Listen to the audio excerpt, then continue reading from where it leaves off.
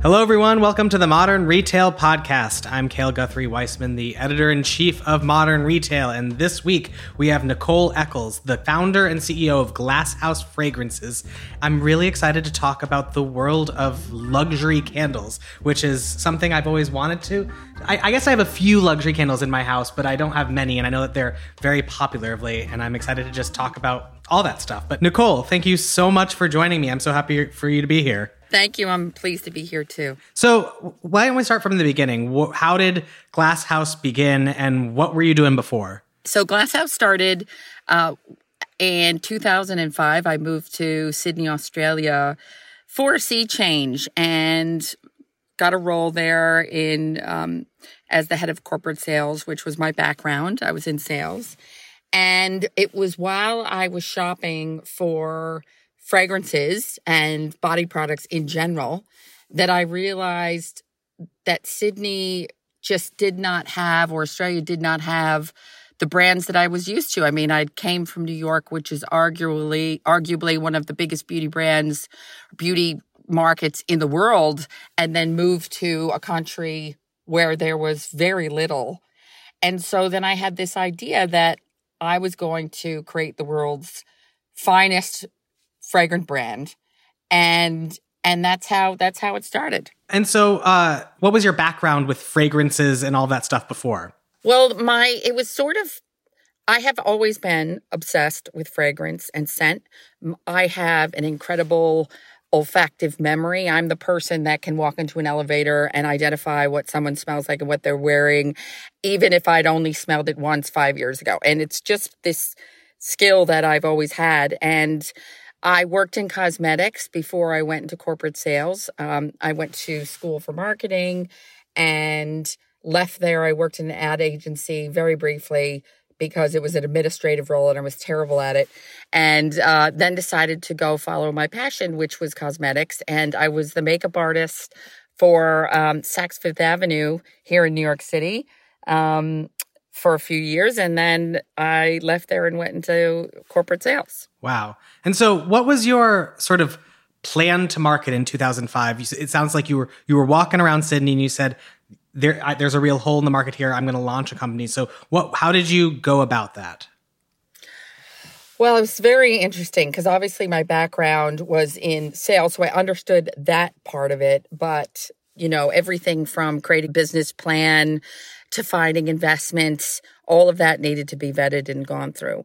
And it was really, really an interesting process for me because not only did I have to do all of that, but most people in my position that have a lovely idea for a brand and in a particular category that exists, as things do in bath and body and candles, can go to a contract manufacturer and make any number of things.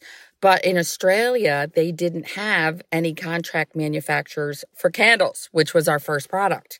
So not only did we have to map out, or did I have to map out a business plan for the brand, I also had to map out a business plan for manufacturing.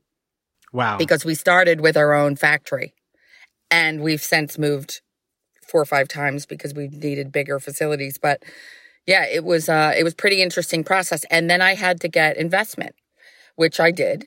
And I have a wonderful business partner. We're still privately owned, and Work and I own the business. Wow. So pretty much you built out all of the manufacturing, all of that back end yourself in Australia. And was that a whole educational process for you? Did you know anything about vetting it, building that out? Was that, do you feel like, I feel like if I were doing that, I would feel like I'm getting constantly screwed over at every step of the way. It's really hard when you do something from scratch. You don't know what you're doing. You can't afford to pay anyone to really help you. So it really is a matter of trial and error. And in the beginning, we're very small. So, month 1, I think we made 1,000 candles. Most of that was done by hand. Our first candles were terrible. They burned terribly. They smelled great, but the way they were burning, and it was a mess compared. Now we make world class. Our products are comparably some of the best in the world, if not the best. But that took 15 years of trial and error, bringing in the best candle makers I could get my hands on, flying them out to Australia because they're not there.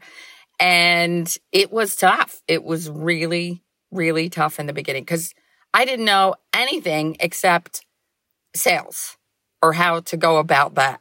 But the manufacturing side, it was really interesting. I had a team. The investment required was not only to pay, obviously, for overheads. It included in operations. It included a staff, and we were working on this together. And there was a lot of late nights, and as you would expect in an entrepreneurial sort of startup situation. All right. So I wanna do an abridged 15 years because you're expanding to the US now, or you've been expanding. So how did you grow in Australia, and what were sort of like the major milestones that you hit that led you to expand to the US? So I have always wanted to create a global fragrance business. When I started Glasshouse in Australia, I had just moved there. I had been there. The business was started within a year of me moving there. It was very, very quick. And I was not yet fully Australian or understood Australian people or their consumer preferences. I wasn't familiar with them, but I knew Americans. And that was the market I came from and also had worked in and where I was trained.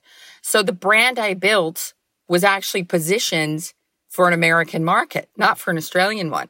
And it just so happened that the taste profile, the product, it was all very aligned.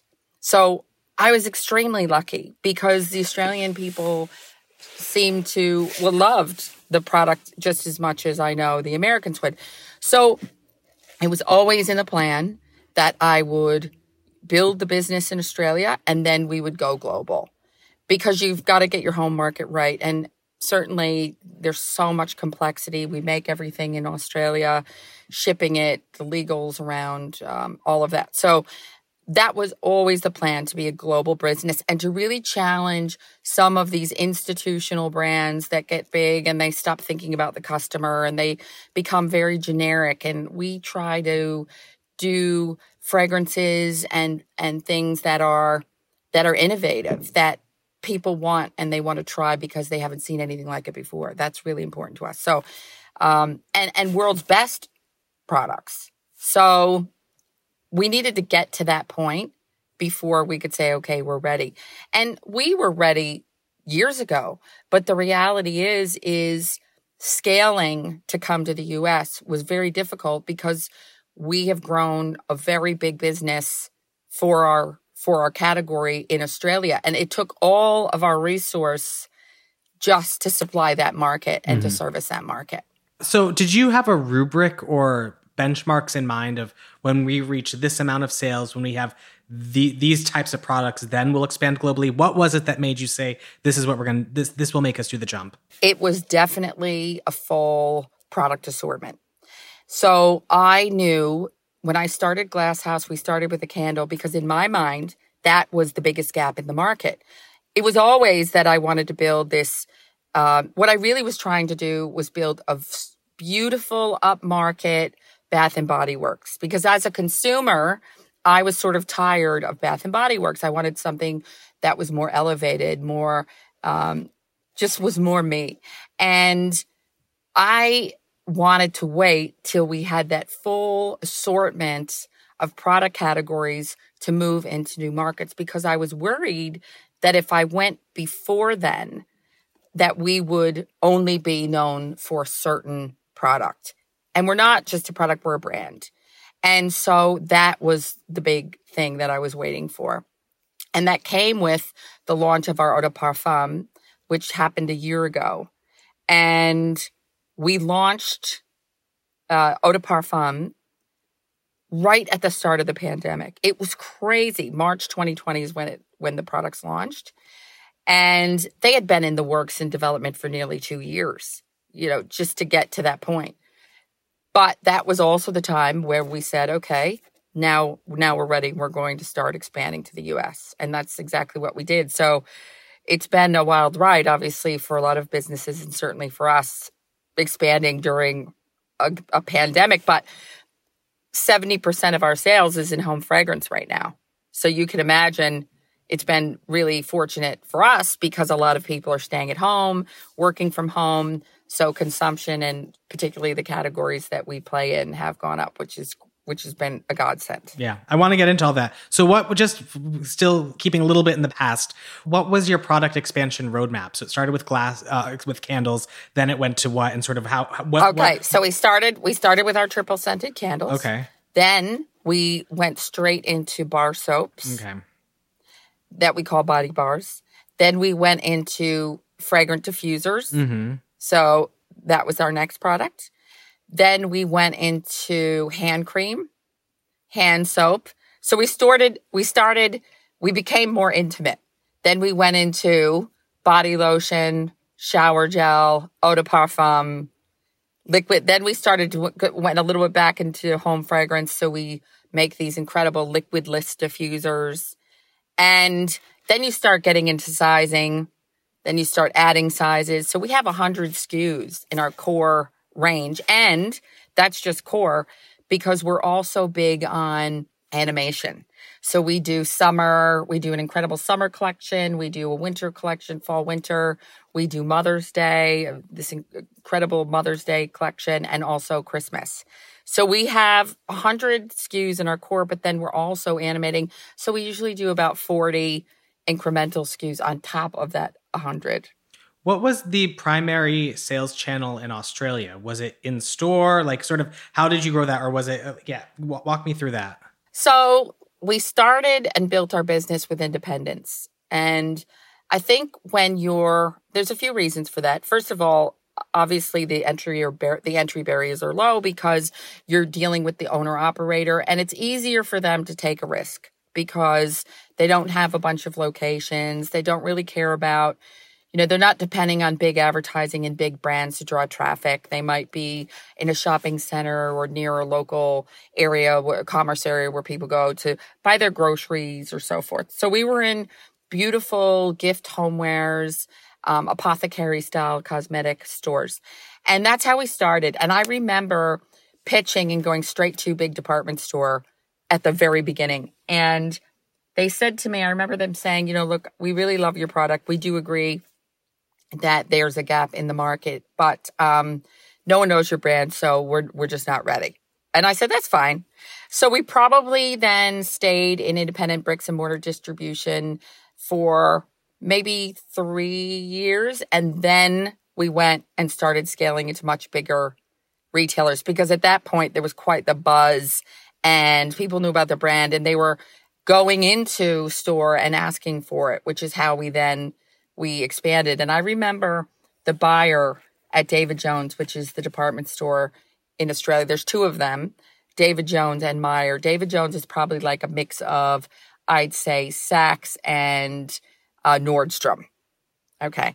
And I remember the buyer there, and George Bingham, and he's still a great friend of mine. And he said, look, I get the impression that your product's very gifty.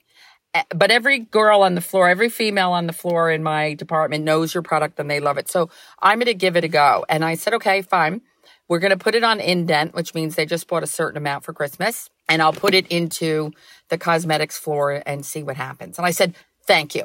Because that is all I needed to happen. I didn't care. And soon as it went in there, that was it. It was flying. And we, after that, went permanent. And so that is obviously a great relationship, a great account that we have. So you mentioned earlier that you want to be the updated Bath and Body Works. Have you ever thought about opening your own stores? What is your thought about that? Because I feel like people think of Bath and Body Works very much as a destination as well as a brand you might find elsewhere. Yes. So for many, many years, retail outlets were my vision. I had drawing, I had designers that created them. I have all the beautiful roadmap to get to build that channel. And that is what we were absolutely going to do. But what ended up happening for us in Australia is because we're so well known and because our distribution is so broad. And when I say broad, I don't mean we're everywhere. We're not everywhere. We're quite exclusive. But Pretty much, there isn't a place that you can go in Australia where you can't find a store that sells our products. So then it became, well, what's the role of a retail store? And that was very much about, for me, brand experience. We do have one small store in a center called Macquarie that does very well for us. But it became, for me, about how do I support our retailers if I have a store right next to where they already are? Because a lot of these guys, like I said, we built our business in conjunction with these wonderful people, and I did not want to undermine their business. And I felt like when brands are too widely distributed, I think it's a bit of a problem, particularly in luxury. So we just didn't do that. Now in this market, though, might be completely different. So I'm looking at lots of different ways of achieving great distribution here, but also making sure, because brand experience is so much a part of what we do and the impact of the merchandising. So that's something we're definitely thinking about. So let's go into here. You said March 2020 is when you officially launched in the US? No, March 2020 is when we launched the Eau de Parfum. Okay. We only launched in the US in July, middle of July this year. So a couple months ago. Okay, so it's brand new. What? Brand new. Brand new. So what was your launch plan? What were the channels you were focusing on? How did you what were the things that needed to be in place to pull the trigger in July? Well, in my mind, the first thing we needed to do was get our .com right, make sure our .com was working and built properly. So we did that. I opened an Amazon store because I believe that is where a lot of our consumers are. And I wanted to make sure it was executed really well because we are a luxury brand. So we did the Amazon store. And now we are growing in independent boutiques, just like we started in Australia, which has been wonderful. And we're kind of doing more of an organic build. We're not trying to just be everywhere and get mass distribution right away. We're happy for it to slowly build while people get to try us and experience our brand. We are a luxury brand. We don't want to be everywhere, but we don't want to be too difficult to find either. We don't want to be so niche that you can't find our product. We want it to be accessible to our consumers. We're going to take a quick break and we'll be right back. Walk me through the Amazon decision, because I think that's fascinating. And you mentioned how brand experience is so important specifically for the Glasshouse customer. How can you control the brand experience at Amazon, which is such a sort of commoditized transactional platform? So you can't control, the one thing I don't like about Amazon is you can't control the unveiling of the product when it arrives. When you order on our website, it arrives, it's beautifully tissued, there's messages in the package, it's perfectly packaged, it feels like a real experience when you open that box. We can't control that on Amazon, and that's unfortunate. But we do have our own Amazon store. We do manage the site ourselves. I do have a team looking after it. And it's a difficult one because the products that we sell are consumable. They are not one-off products that you don't replenish. Our customers are diehard fans. Once you're in the brand, they tend not to leave. And I wanted to make sure that it was easy for that consumer to get a hold of our product, particularly because there's so many Australians also living here in the US, and they are all over the country. So that was just more about our sort of replenishment channel more than an acquisition channel. But if someone knows our brand, they can choose if they want to come directly to us and have that experience by buying directly through our .com or in one of our retail partners, or going to Amazon. But I know it's a tough one. A lot of people ask me and they kind of look at me with two heads. But in a way, I've come from a different market where I think Amazon's the best thing on the planet.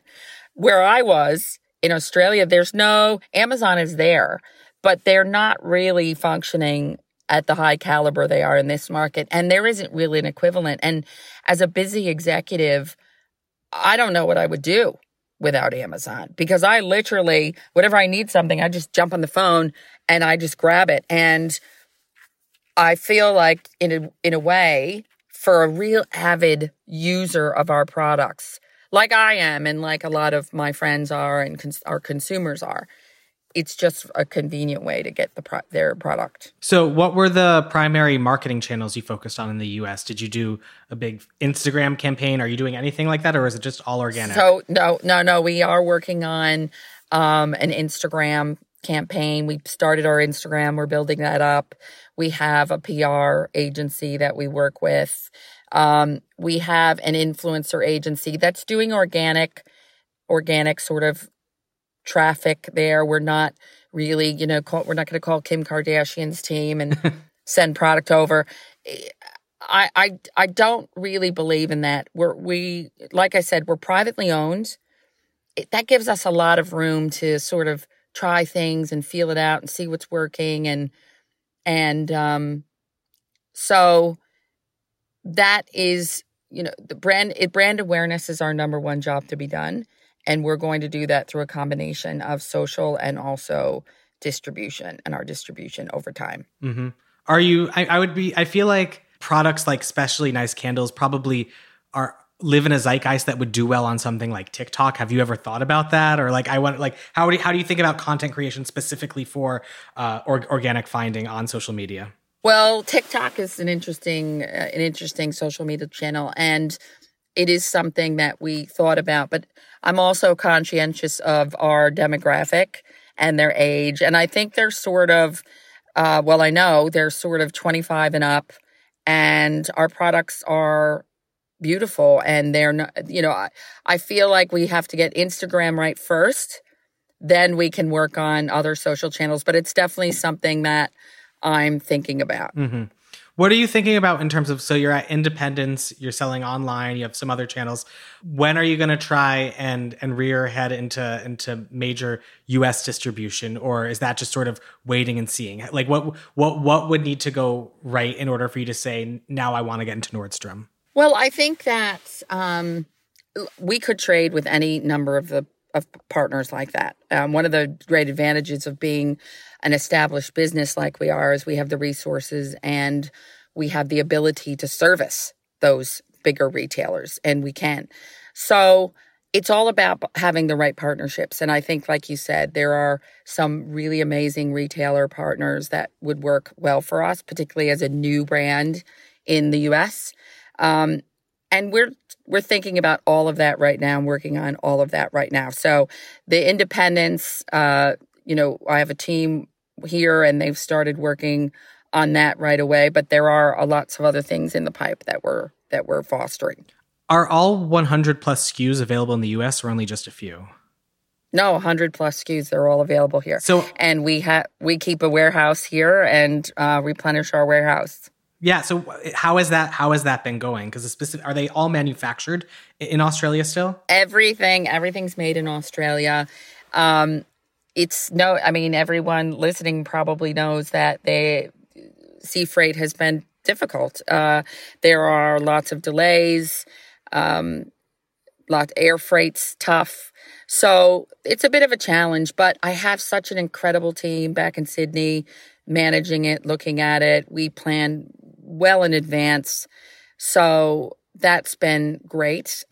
Without that team, we wouldn't be able to manage. So again, it comes down to having the right people to help do the planning. And the forecasting has been difficult because we just don't know the volume.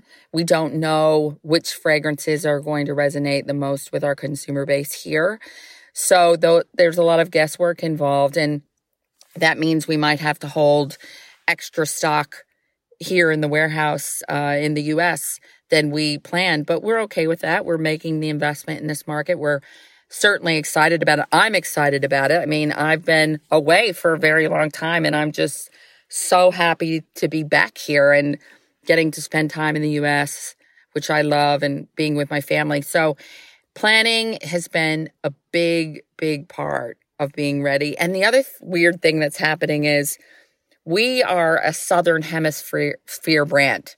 So if you think about that, our summer is winter here and vice versa.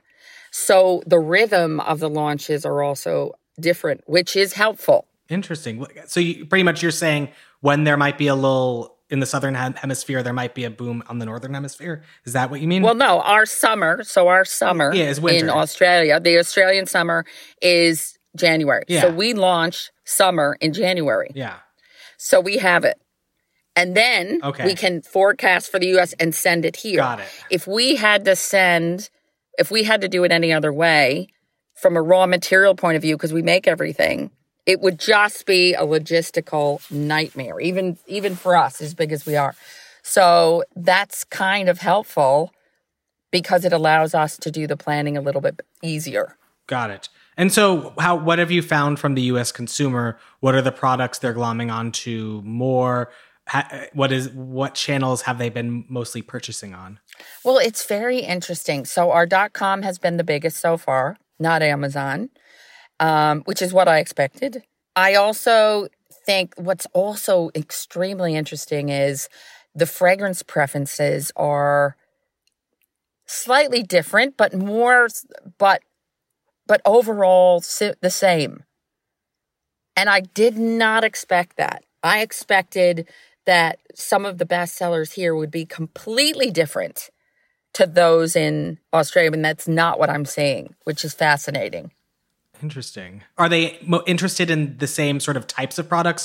Is the number one type of candle that in Australia, the bestseller there, the bestseller here? Like, or is it just, So for example, we make this incredible scent called a Taha Affair, which is a caramel vanilla with almost a butterscotch sort of a note coming through.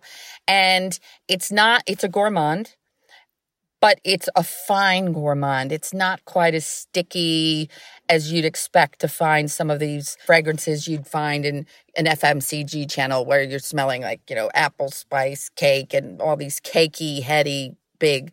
It's not like that, but it's still a gourmand. And I thought, there's no way that a American consumer is going to want a caramel vanilla candle when you can buy vanilla every place. I mean, where can't you get a vanilla candle? You could walk into the service station and get a vanilla candle in this market. And I just thought, no way are Americans going to love that product. And they do. They do. And another product we make, Kyoto in Bloom, it's an amber fragrance, and it's also beautiful. Of course, I'm going to say everything's beautiful, but it is.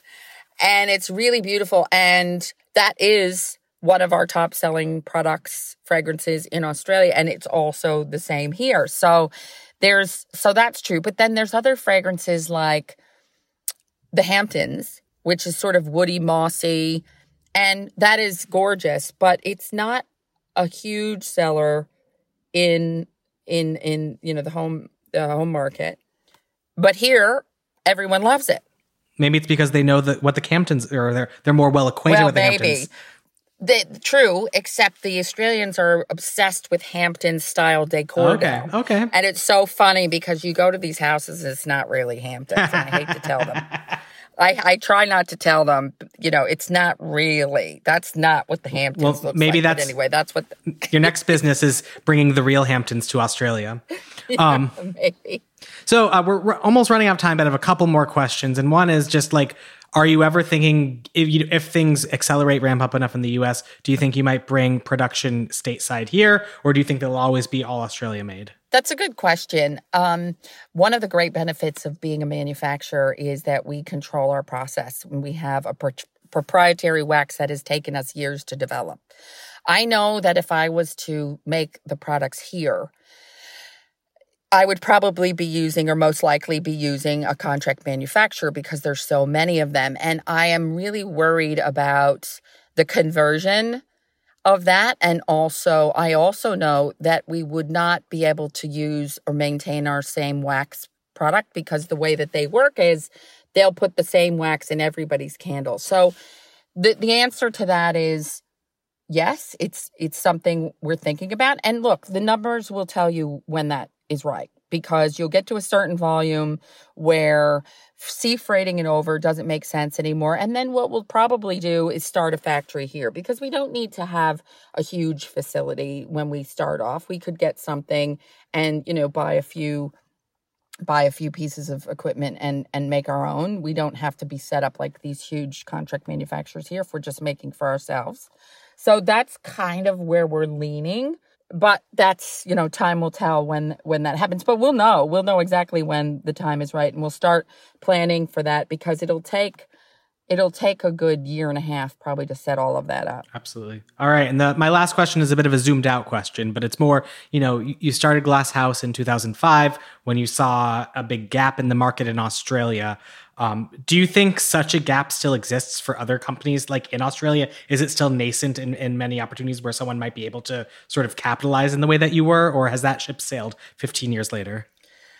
I think in the U.S., I feel like there is still a big gap for what we do, for sure. I know that sounds crazy with all the market here is so fragmented, but there aren't any brands. There's all these little small candle makers or people making candles just that don't stand for anything. It's just, it's a commodity. It's just, do I like the smell of this? And they haven't had the time that we've had to put into creating the world's best candle. They really haven't. And that takes a while.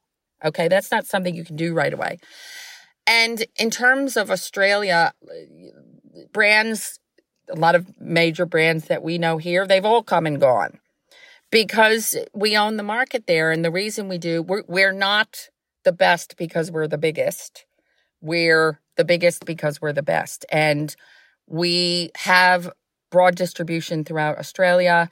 That makes it very difficult for other brands to come in. And our customers are loyal and our retailers are loyal. And one of the reasons that they are is for that conversation we had earlier about, I didn't go and to open a bunch of retail stores because we had distribution through them. All right. Well, Nicole, this has been a great conversation. Thank you so much for joining. Thank you, Kale. And thank you for listening to this episode of the Modern Retail Podcast, a show by Digiday. If you haven't already, please do subscribe and head to Apple Podcasts to leave us a review and a rating. See you next week.